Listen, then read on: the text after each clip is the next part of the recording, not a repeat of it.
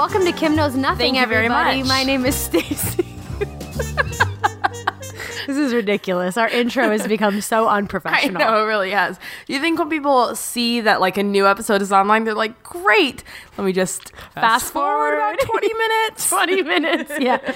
Yeah, we're ridiculous. Yeah. It's So cool. that's Kim. Right? I'm Stacy. Yes. I don't know what that voice was. Get out of here. We're trying to do a podcast. That was the weirdest thing. I didn't even try. We have actual people listening to us. We have like know. hundreds of people listening I to know, us. it's right so now. embarrassing. Hundreds, if not millions of people. Those are the only options. Yeah. How many people listen to you guys? I think maybe 250 or 7 million, but nothing in the middle for sure. Yeah, definitely Depends on the day. Yeah, it's true. So we're a true crime podcast. Yes. And I research a true crime story and I share it with Kim. And Kim doesn't know about true crime, so she reacts in, she's got jokes, she's got sound effects. That's a good one. Thank you. What was that one called? It was called, I just randomly slammed my hand on the keyboard. Got it. Yeah. Yeah, her keyboard is programmed to different sound effects for each button. It's very fancy. Cool. Yeah, it's cool. I challenge you to use at least 25 sound effects. Do you really want that? No, I don't. In the episode, not all at once. No, not all at once. It's sound effects heavy episode. Yeah, let's just... Too many sound Too effects. many. It's too much. Do Too much. many. So we talk true crime. Mm-hmm. And if it's about a murder, then we're talking... Murds on the cast. Murds on the cast. So my eyes got all big and I started shaking my head. No. No. No. You did not like that. No, not. Yeah, sorry. Not liking that. You gotta live life in the moment. You can't have regrets. You're talking so fast. We're recording this late at night after we've both worked a long day at our jobs, and we're kind of amped up on caffeine and sugar right now, so we're going at full speed. Coming at you hot. Full speed, feeling good, ready to go. Yeah. All right, so you ready to talk about murder? Murds. Yeah. No. Oh, God. This is either the worst thing ever or the best thing ever. I don't know. Kim's crying. All right, get it together, woman. Okay. We have fans to keep happy. That's true. Okay. Yeah. So this week we're going to be talking about a murder. Okay. I pointed a gun hand at her. You did. When I said Yes. a murder. Yes. Yep. And actually, it's a series of crimes all committed by the same person. Oh, no. Interesting. Interesting. I have a lot of follow-ups, but I think you're just going to tell me, so I won't ask I'm just going to tell you. Yeah. So why don't you shut up? Okay. So these crimes occurred in Cleveland, Ohio in the 1980s. Oh, okay. Okay. So before Drew Carey show. I can't. You just made me...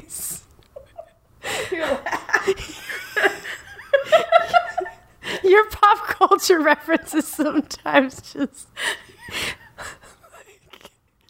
Like really? That's the reference you're going to make? Okay. Yes. I know it's appropriate, but also like there are other... Cleveland. What do you want me to reference? The Cleveland show? That's not about Cleveland. That's just a spin-off. No. Okay. All right. So, we're going to jump right into it. Okay. Okay. Got my little diving boots on and I'm ready. No. Yeah. 47 meters down. Good Lord. So, in Cleveland, Ohio, on September 21st, 1984, a 14-year-old girl was kidnapped, raped, and murdered, which is very sad. I am immediately regretting the lighthearted tone I took at the beginning of this podcast. Well, listen, this is a true crime podcast with a comedic tone. Yeah. Okay. Now you're taking a harsh tone. Well, what I'm saying is that before I gave you this information, it was fine to be laughing. We move forward in time. We don't move backwards. That's right. Okay. So her name was Trina Middleton. She was a 9th grader at Shaw High School, and Trina had been walking home from a Friday night football game with her friends, 13-year-old Tammy Sims and 13-year-old Benita Collier. And it was actually getting pretty late, around 11:30 or so. And Tammy had a midnight curfew, so the girls needed to hurry back to their homes, which were all on the same street. Okay. So as they got close to their street, a car without its lights pulled up in front of them. So they didn't have their lights on, even though it's late at night. And the car pulled up about 2 houses away in front of them, which was kind of weird. Immediately not great. Yeah, definitely suspicious. And that's how they felt. They're like, this is suspicious. Then the man got out of his car, and remember, he's in front of them. So he walks past them. Okay. And is now behind them. Ugh. And then all of a sudden, the girls are approached from behind. Ugh. And it's a man. This man was trying to grab all 3 of them at once. And he pulled out a knife. And he said, quote, "Come here, bitch." Oh, God. Which is just like a nightmare. Yeah. But the man, he couldn't handle all 3 of these girls. Yeah. And Trina was the smallest, and she was the only one that he could actually hold down. The other 2, Tammy and Benita, were able to escape. They ran to a neighbor's house and asked them to call the police and their moms right away. Oh. So Such a heartbreaking already. Oh, yeah, totally. So the man escaped with Trina before anyone could get there to help. So he's off in his car and he's kidnapped Trina. And 2 hours later, her body was found in a parking lot nearby. She had been sexually assaulted as well as stabbed 7 times in the chest and abdomen. Oh. Which is really brutal. And there were wounds on her arms as well, indicating that she had put up a fight. But the wounds to the chest, according to the coroner, caused instantaneous death. So it was pretty quick. But pretty, it was brutal, obviously. Yeah. So her friends, Tammy and Benita, they're witnesses now, and they were asked by authorities what they could recall about the assailant. They didn't have a license plate number on his car, but they were able to recall that it was a brown, tan, or goldish looking 4-door Ford Granada. Okay. They also said the man was a young black male, early 20s, weighing about 160 pounds, 5'9", with a lighter complexion and a thin mustache. Oh. So we've got sort of an idea of what he looks like. I'm so impressed by these young ladies already. Yeah, totally. Because that's such a heightened situation, and they've got some pretty good details. Good information, yeah, for sure. And the girls were also given hundreds of photographs to look at to potentially make an identification, but they weren't able to. They couldn't pick out a photo of anybody. And authorities were not able to make any arrests right away, and within a few months, a similar crime would be committed in the same area. Ugh. So it was December 6th, 1984, so 3 months after Trina's murder. An 11-year-old girl named Melinda Grissom left her house at about 6:30 p.m. to walk to the nearby convenience store. Mm-hmm. On her way home, Melinda, the little girl... went to high school with a Melinda? Yeah. Oh, wow. Just an interesting fact. Cool side note. Yeah. So on her way home, Melinda noticed that a car was following her. Oh, Suspicious. No. The car pulled over, and so the car pulls over, and she thinks that they're going to park or whatever, and she turns a corner.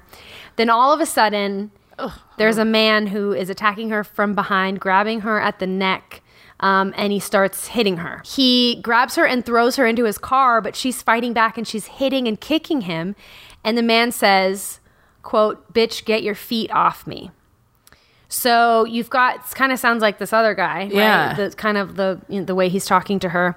Melinda was pretty near her home at this point, actually, and her younger sister actually witnessed this go down. Damn. Yeah.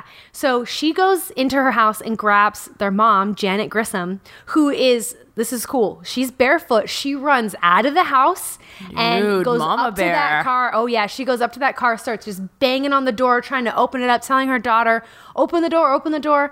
And so it actually had been snowing at that point, and the roads were kind of icy. Uh-huh. So when Mrs. Grissom is like pounding on the door, the wheels are spinning and this guy can't get away. And his car actually, because of the mom pushing up against the car, his car actually hits a parked car and gives a minute of like, this guy can't get away at this point. Yeah. So Melinda is able to open the door and jump out of the car. In that process, unfortunately, her leg was run over by the car.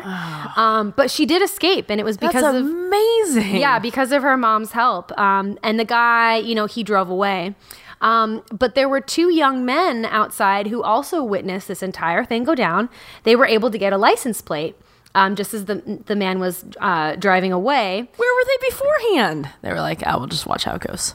I don't know. They must have been walking by. I'm not really sure. Yeah. But so Melinda had to be hospitalized for the injury to her leg. And in the meantime, the culprit, he gets away. So this incident was similar enough to the rape and murder of Trina Middleton that it led investigators to look at an incident that had occurred before Trina's murder, right? So we're looking at a pattern of maybe 3 very similar incidents, maybe the same guy. So it was September 18th, 1984. So actually just 2 days before Trina was killed, when 12-year-old Vanita McKinney was walking home from having just visited her cousins. Okay, so we've got a bunch of names here. We've got a bunch of little girls that are either victims, witnesses, or, what have you. And it was around 8:15 or 9 p.m. and all of a sudden, a car starts following her. The car drove past, then turned around and parked behind her. And just like the other incidents, the man gets out of the car, he grabs her from behind, and he threatens her with a knife. Vanita struggled and then fell to the ground, and the man yelled, quote, "Get up, bitch." Oh, so again, really using the B liberal word. with the word bitch. Yes, it seems like this guy has a very particular way of speaking when he's attacking these girls. Thankfully, someone inside a home right where this was happening, so it was in front of some houses, somebody hears what's happening. They open their front door and Vanita is able to escape and run into these people's house. That's amazing. Which is really amazing. They call the police, and these witnesses, they told authorities that the car that they saw was a 4-door, possibly Ford Granada brown vehicle. Same dude. Yeah, so similar vehicles. They talk about his mustache, his wispy mustache? No mention of the mustache. Okay. But, so with the 3 crimes, we've got a similar MO. They're all within just a few miles of each other in the city of Cleveland. Stalking the young girls in a car, the man getting out of the car using the word bitch when he's attacking them. They all really seem to be connected, and possibly it's the same guy, right? So remember that when Melinda was attacked, remember those 2 guys that were just standing there, right? They got a license Although, plate. Listen, it does suck that they were just standing there, but also Melinda's mom was like that. I think Janet had it. Oh yeah, totally. Yeah, I That's think some like mama they bear probably were status. like about to, and then they were like, "Oh, we can't. No, Janet's got Janet's this. this. Watch Yeah. out, she's barefoot." They probably pushing were a car into parked cars. Yes. That's some mama bear stuff right there. Totally. That's the kind of mom I hope to be. Yeah. Oh, you will be. Oh, yeah. Yeah. But like over anything. The smallest Mom, thing. you told me I could go to school today. You didn't take your lunch. Jeez. Like how you made like a claw hand when you said that. Yeah. Jeez. Okay, so the license plate that these guys had gotten, within an hour of the attack, the police were able to trace this license plate, and it came back to a man named William Broom. Broom? Broom. Bummer. Like a push broom. Well, whatever. For him, I don't care. But in general. But it was actually his son, a man named Romell Broom, who admitted to the police that he was the one who had been driving. It was his father's car when Melinda was attacked. So Romell Broom is our suspect. And he's admitting it? He's admitting to it. He says, yep, I was driving the car. He actually...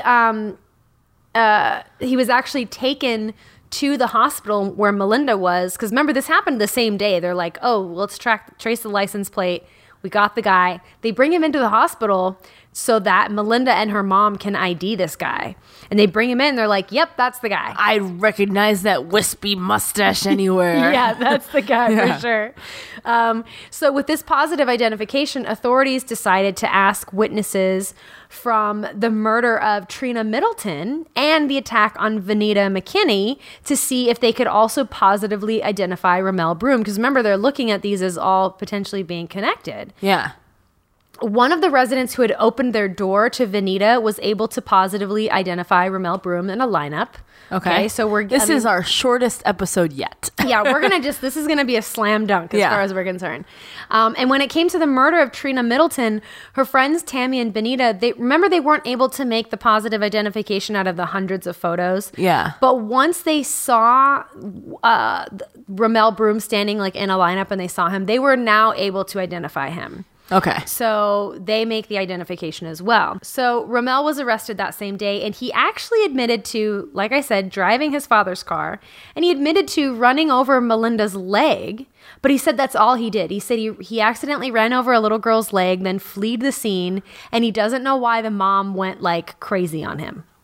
So, which is so weird. It's very weird to admit to like part of it, but you have multiple witnesses. Yeah. Who were there at the scene. The two guys, they get the license plate. They saw what happened. Melinda's sister saw it. Melinda's mom saw it. Like, really, guy? Like, you just ran over her leg? I think that like several other people beg to differ. Like, yeah. So it's weird that you would confess to part of it. Yeah. So Romell said he had actually been driving his father's car, which now this car was a 1973 Buick. Now remember, the car that had been seen at the other two incidents was like a goldish, brownish Ford Granada. So what he said was that he was driving his father's car because he had wrecked his own car on November 4th, 1984. So for the murder of Trina and the attack of Vanita, he would have been driving another car. Okay. Which was a goldish brown Ford Granada. I'm trying to figure, like, I'm trying to get one step ahead of you. Yeah. And try and figure out what I think is happening. Yeah. And I can't. Well, what are you thinking right now? I have no idea. This dude's full. I mean, obviously he's the one that did it. Like, there's no question for sure. Slam dunk. I think I'll regret all of that in a minute. But I do think slam dunk. But I cannot figure out what the point of saying, like, yes, I drove the car, and yes, I ran over her leg, but I didn't do anything else would be. Right. Yeah. That just doesn't seem very smart. No. If you're going to deny it, deny the whole thing. Yeah. Or if you're going to admit to it, admit to the whole thing. It's like saying, like, yes, I did put $1 in the candy machine, and yes, I did throw away a wrapper, but I don't know how the candy got eaten. That's your analogy? I've had a lot of candy today. Oh, God. Oh, God. That's amazing. It ended on so that perfect. By random. That was so perfect. Yeah. So that vehicle that he said had been wrecked, the goldish brown Ford Granada, and he couldn't drive it. It was impounded by police. And Tammy and Benita, the witnesses for when Trina was murdered, they were taken down to the impound lot to look at the car. And they ID'd it. They said, yep, that was the car that Trina was taken away. And he was like, yes. That is correct. Yes, I did. I told you. This wispy mustache doesn't lie about cars. He doesn't. So a police officer later testified that, quote, we asked him if we were wrong in believing that he was responsible for these crimes, and his response was no. So, I mean, honestly. I think we're done. Case closed. Case closed. Yep. And when the forensics were looked at for Trina's murder, which included sperm and hair samples, okay, it was still not looking good for Romell. Remember, this is the mid-'80s, so, they can look at forensics. They can't look at DNA the same way that we can now, but they looked at blood type is primarily what they would do.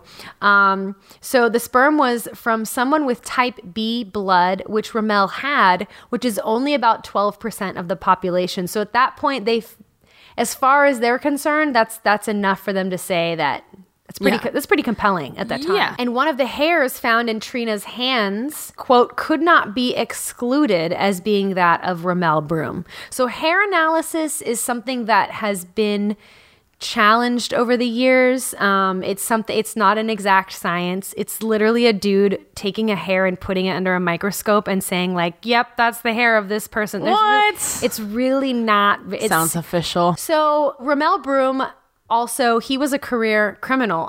His run-ins with the law starting as early as childhood. As a teenager, he had committed theft, truancy, and stealing a car. By age 18, he had committed robbery, aggravated robbery. Both of these incidents where he had stopped cars at gunpoint and robbed the drivers. So carjackings essentially. And then the next year, he was, when he was 18 years old, he also committed a rape. So I'm just going to talk about this briefly. It was in January 11th, 1975, and Romell went over to his brother's house to visit his niece.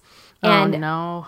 His niece was just a little baby, but she was being the niece was being babysat by an unnamed 12-year-old girl. Oh, no. Yeah, and Romell asked if he could come in and use the bathroom, and the girl took the baby into the bedroom, and Romell followed her into the bedroom, and he struck her over the head, and he raped her, which is just awful. It's heinous, and you know, he confessed to this. Yeah. And he was eventually sentenced to 7 to 25 years in prison. He confessed? Who is this guy? Yeah, he confessed to it. So this happened in 1975. So this is a little less than 10 years before the incidents we're talking about. And being sentenced to 7 to 25 years in prison, it was actually on May 5th, 1984, that he was actually granted 2 years parole. So he got out of prison before that full 25 years, or the maximum 25 years, which gives him enough time to be, well, he's just out of prison, and now he's going to commit these 3 crimes that we're talking about. So on January 10th, 1985, Romell Broom was indicted with 1 count of aggravated murder, which is just Ohio's way of saying first-degree murder. There's aggravated murder, there's first-degree murder. They're essentially the same thing. 1 count of rape, 5 counts of kidnapping, and 1 count of felonious assault. And he was arraigned on January 15th, 1985, and he pleaded not guilty. He was like, I did not do it. Yeah. I did drive the car. I did drive the car. I did run her over. Yep. I did grow this mustache. Yes. This I did mustache. not do anything else. Right. Okay. And so before his trial, actually, Romell wanted to take a plea deal, which would have been a guilty plea to aggravated murder, and then he would receive a sentence of 30 years to life, but the judge didn't allow it. The judge wanted to see him tried and then given potentially a death sentence. Probably because the judge was like, no, I do want to see how this plays out. Yeah. I am curious about this guy. Yeah. I gotta hear more. Yeah. Because this guy, I mean, he just ultimately, to me, just doesn't seem very smart. Like, he thinks he can outsmart the justice system and get away with some stuff and find, I don't know, like somehow it might work out in his favor just by sheer luck. Not gonna happen. It's not going to happen. So his trial began on September 16th, 1985, but as per a request from his defense team, he would actually only be tried for the murder, the rape, 1 count of kidnapping, and 2 counts of attempted kidnapping. So then what are they missing? Well, they're missing the other accounts of attempted kidnapping. So instead of just originally it was 5 counts of kidnapping and 1 count of felonious assault. So there's the felonious assault and the multiple counts of kidnapping. So I think they were just trying to go through every single thing he had done to every single one of these little girls. Copy. And they just knocked a couple of those off. Gotcha. So the trial lasted a few weeks. And on October 3rd, 1985, Romell Broom was found guilty on all counts and ultimately would receive a death sentence by lethal injection. Case closed. Okay. I have to go to bed now and drink a lot of water. I've had a lot of candy today. A lot of sugar. So see ya. What are you thinking at this point? I really don't know. I don't know what his deal like. Yeah, because the way we do things on this podcast is there's always a twist. I don't give you just a regular story. There's going to be something that I'm going to throw at Kim that's going to be like, what? And I'm trying to figure out what the twist is. Yes. And I can't. Like, okay. I don't like, he's guilty. Yeah. He admitted he was guilty of a different crime. Right. He's admitted that he did the elements of the crime, but not the crime. Right. So I don't understand how this is even a thing. Okay. So over the years, Romell Broom would exercise his right to appeals of his conviction. You only get a certain number of those. But he claimed that he hadn't received adequate representation by his attorneys, that exculpatory evidence was not heard at his trial. That's a different word I've never heard before. So exculpatory evidence is evidence that would exonerate you, evidence that proves your innocence. Gotcha. Inculpatory evidence is evidence that proves your guilt. Speaking of legalese, if it was not in Legally Blonde or Legally Blonde 2, Red, White, and Blonde, or Legally Blonde the musical. Say Legally Blonde 3 times fast. Legally Blonde, the musical, The Search for the New Elle Woods, I wouldn't know about it. It wasn't covered in any of those properties, and I've never heard of it before. That's why I don't know what that word means. I can feel how fast I'm talking. Got it. If you listen to this podcast on 1.5 speed, you are are screwed this week. It's okay. I understand, but you got to go back and listen to it at half speed so it sounds normal. You're talking so fast. I feel it. You're out of control. So this exculpatory evidence that wasn't heard, he claimed, was that, now this bummed me out when I read about this, is that Trina Middleton, the murder victim, was actually a really outgoing girl who was known to be sexually active and would actually get into the cars of strange men and just party with random people. Which is, to me, it's like, okay, so if that were true and you had brought that forth in a trial, do you think a jury's really going to sympathize with you victim blaming? I just feel like it's the kind of thing. Disgusting. Absolutely, it is. And it doesn't, I don't know. So when I read that, I was like, that's really gross. And people do it still, and it's so gross. It doesn't do anything. It's like, I don't know. It's like when they call it date rape. It's rape. You're just trying to that's true. Say that the woman she was into it until she decided not to be. Right. So it lessens. You're trying to lessen the blow. Oh, it's just date rape. It was rape. Right. Exactly. Yeah, I'm so confused and so disgusted by this guy in equal terms. Yes. Yeah.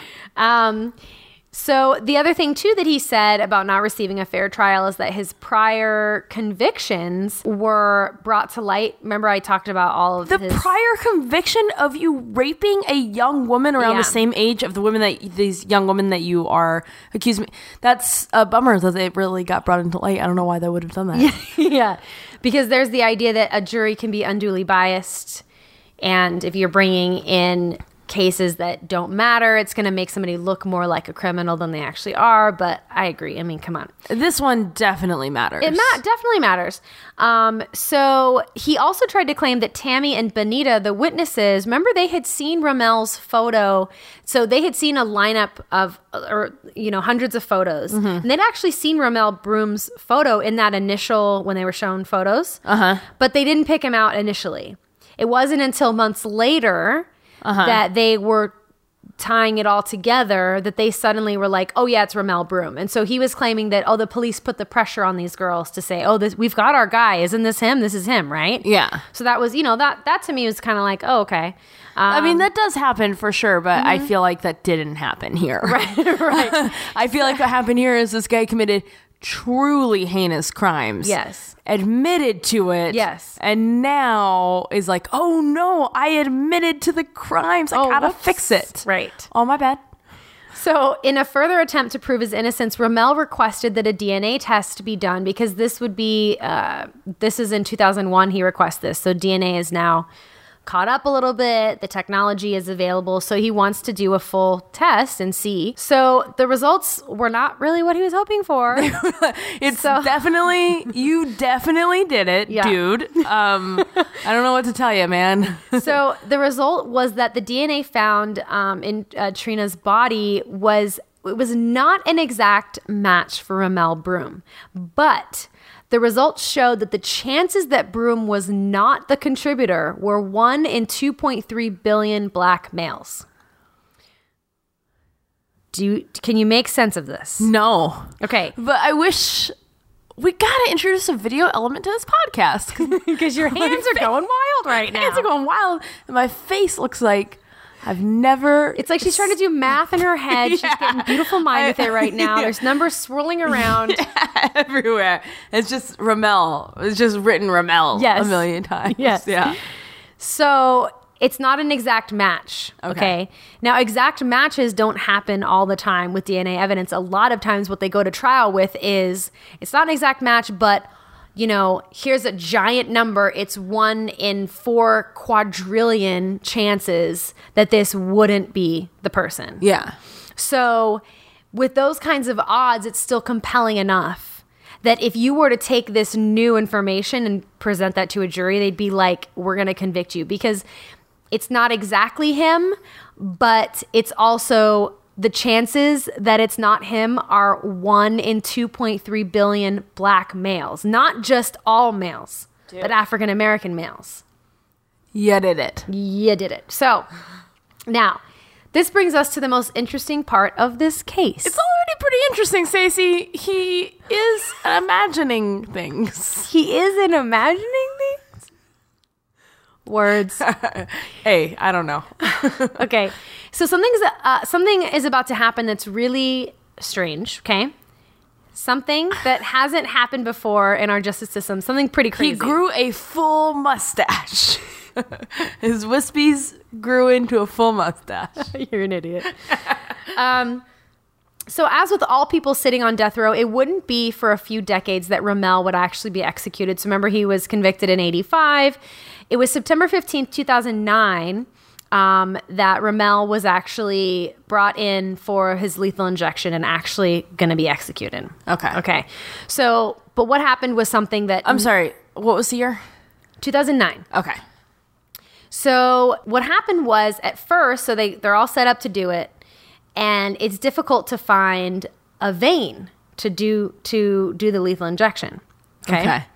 So the correctional officers actually encountered so much difficulty in finding a suitable vein that after an hour, Romell Broom tried to help them out by like moving onto his side and sliding the rubber tubing up and down his arm and flexing his fingers and trying to like, let's get this over with here, people. Yeah. Right? Damn. I mean, this dude does not deserve any sympathy whatsoever. No. But have you ever gotten an IV and like they can't find a vein at first and for like a second they can't find a vein and it really sucks? Do you know that I have a IV like phobia? No. I'm very, very, very scared of IVs.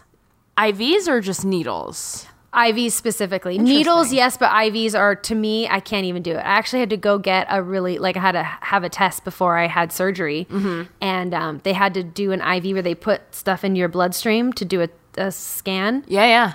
I freaked out and I left and I didn't do it. I'm not laughing at you. I was just thinking like I had to have something similar done. Yeah. And they did it for me and they missed the vein. Oh. And they still injected it, and so I was like by myself and just was like crying because it hurt so bad. But I was like strapped to the table. Oh so my god! Like, very kind nurse came and like wiped. They didn't strap you in. Where were you? I was strapped in. My head was strapped to the table in a little, cage situation, not to move my head. Right. Yeah. How was that? I was having toe surgery. Sorry, I shouldn't laugh at that. Yeah, got strapped for your head in when you're having toe surgery. Oh God. Just like that moment of getting like them missing the vein and trying to go back in and find a vein, is very painful. And so an hour of that is just gross. Yes. And so eventually a vein was found, but it collapsed. Ooh. So what happened was this actually ended up going on for about 2 full hours. Ooh. And at this point, Romell Broom, he appeared to be in distress. Yeah. And was like crying and like wiping his eyes. Like this is like a hardened criminal who's like on death row. And this is like, clearly he's in agony here, right? Yeah. This is its own form of torture. Yeah, for sure. And so a member of the execution team handed him a roll of toilet paper, which he used to just wipe his eyes. Ugh. The executioners attempted to use the veins in his legs. That didn't work, and the guys, Romell's like grimacing, and he's just like in pain. One member of the execution team is like patting him on the back. I mean, you can tell everybody's kind of like, oh God, like trying to console him because this is awful. After 18 attempts to make the injection, finally they gave up. After 2 hours and 18 attempts, they gave up, and they basically said, we need a break from this. This is not going to be successful. Yeah. During the execution, one of Broom's lawyers, he started writing the Ohio Supreme Court Chief Justice Thomas J. Moyer, asking him to end the procedure. He said, quote, any further attempts today to carry out the execution of Mr. Broom would be cruel and unusual punishment in violation of the U.S. Constitution. He continued to say, they would also violate Ohio's statutory requirement that a lethal injection execution is to be quick and painless.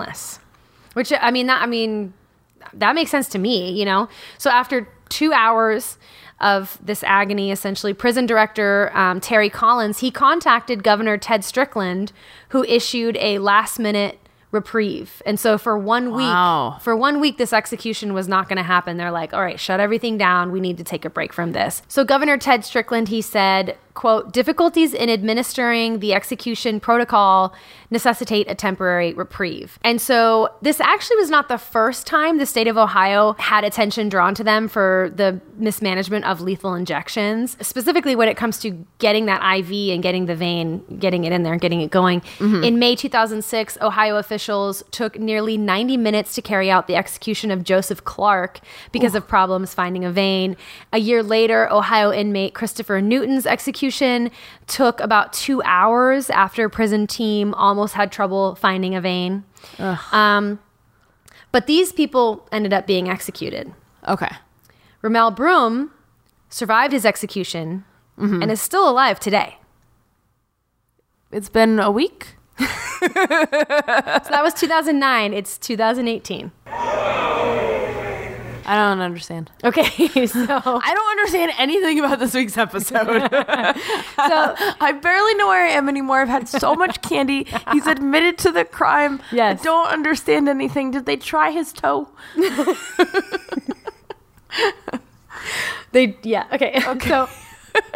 So while there have been botched executions where the attempt is made for so long and it's not working out, the executions all went through. But with Romell Broom, he's the only one in U.S. history ever that has actually survived his execution. And what his lawyers did was they made appeals to essentially commute his sentence to, instead of the death sentence, for it to be a life sentence. So months go by, the governor issues the 1 week reprieve, but then months go by and then years, and Romell's lawyers are making these attempts, right? So in March 2016, the Ohio Supreme Court actually rejected an appeal by Romell Broom and ruled that the state can again try to execute him. But later in August 2016, Romell Broom asked the U.S. Supreme Court to halt a second execution, with his lawyers arguing that another execution attempt would be cruel and unusual punishment and would violate double jeopardy protections under the 5th and 14th Amendments of the U.S. Constitution.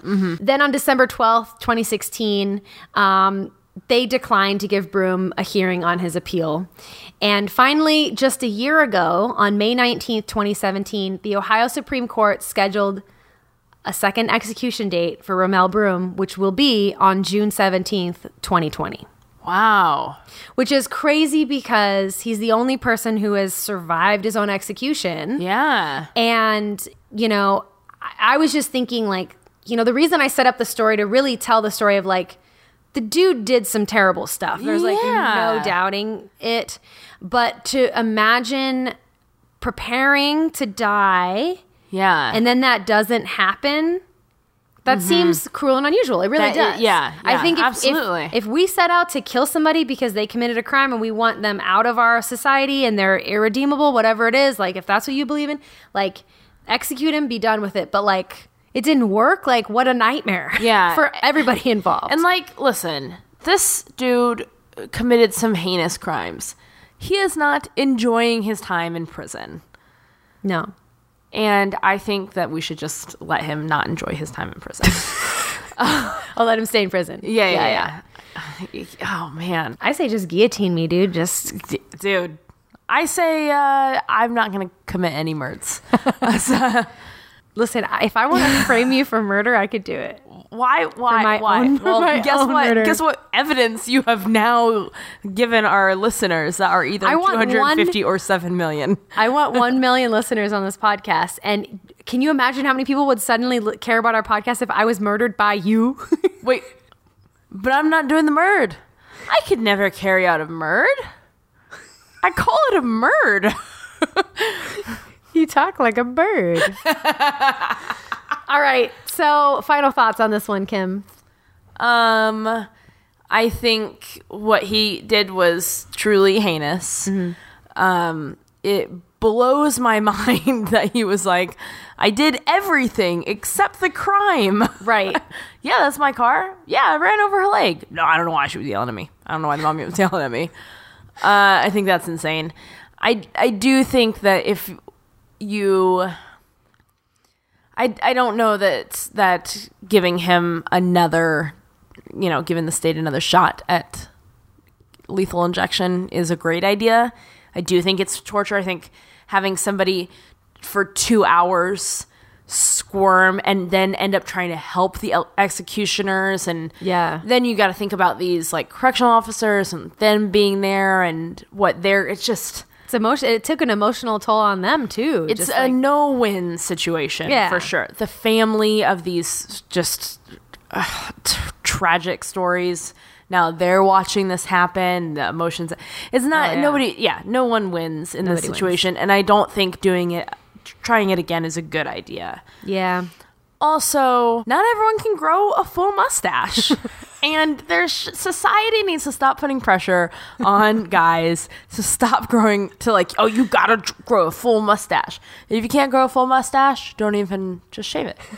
You know what I mean? Just shave it. Just don't even. We don't need your wispies, buddy. Yeah, shave it right off. Okay. Yeah. My microphone just hit my nose. This dude is a monster, though, and deserves to have a dumb-looking mustache. Yeah, for sure. Yeah. All right. Well, Kim. Yep. You can find us at kimknowsnothing.com. .edu. .gov.net. GeoCities. GeoCities.com/KimKnowsNothing. If you want to find us on the meds, go to aquavista.com. Aquavista? Aquavista. Aquavista? Aquavista.com. And in the search bar, enter in Kim Knows Nothing social meds. And go to Ask Jeeves. Hey Jeeves, where can I find the social meds for the podcast where the two hosts it's too much sugar? And they'll be like, they're fully amped. And Jeeves will be like, oh yes, at yikes. No, bad. Just go to Instagram, Twitter, or Facebook at Kim Knows Nothing. I'm just gonna get right to the point eventually. That's good. Leave us a review. Yep, at the show, and don't let like my sugar craze influence your bad review. Yeah, if you're gonna review us bad, then you know what? I guess we deserve it. I guess, and I'm sorry, but do something else. Listen, as far as my calculations, if they're correct, we have either several hundred or 7 million. It's one of the two listeners. It can only be one of those. So my question is, why do we only have 33 reviews on iTunes podcasts when it should be either several hundred or 7 million? I'm looking at this is a numbers game, but just leave us a review. All right. Okay, I need some water. Yeah, Kim, it's time for bed. Yeah. All right. Thanks for listening. Thank you. See you next week. Okay, love you. Bye.